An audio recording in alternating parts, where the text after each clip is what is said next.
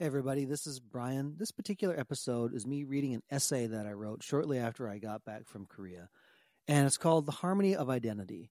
This is something in the personal application where this trip helped me kind of solve and calibrate what it meant to be Korean for me, and what it meant to integrate all the impressions I got from the adoptees conference that I went to, exploring the city of Seoul, meeting my foster mom. All those different things coming together. And I've realized that through writing this essay process, I generally have a specific application to me, and then I've always opened it up to be general, which is kind of like what you see in this podcast anyway in terms of tone. I wanted to read it to you just so you kind of can think about it yourself and start your own conversations. For me, this trip was transformational in calibrating my identity and things that were never at peace for 43 years until now. So highly meaningful to me. Now, if there's other adoptees who want to connect with me, please reach out, especially Korean adoptees who are in their process, right? Something that obviously I know a lot about, being one, and it's a very personal journey, right? As identity is for everybody. This essay, again, was written on just 3 days after I got back, and it's called The Harmony of Identity. In Western music, there are only 12 notes. These 12 notes, in combinations and patterns, expressed over time, speak a language of the soul in words not formed with syllables. The richness and color of music comes not solely from melody, which is a single progression of notes, but from harmony, where two or more notes come together to create a combined sound at the same time. The space between these note shapes how the harmony sounds, or the tonality. This tonality is unique to that group of notes and defines the character of that sound. Simple or complex, it resonates. But did you know that the best-sounding harmonies are based on a series of compromises?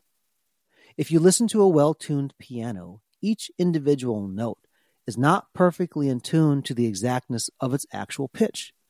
If it was, the instrument would sound strident and harsh and would not make you think of music. To make this instrument sound musical, a skilled piano tuner, as in a human being, will start with one pitch, generally middle C, and tune that note to the calibration point, often a tuning fork that resonates only at that specific frequency.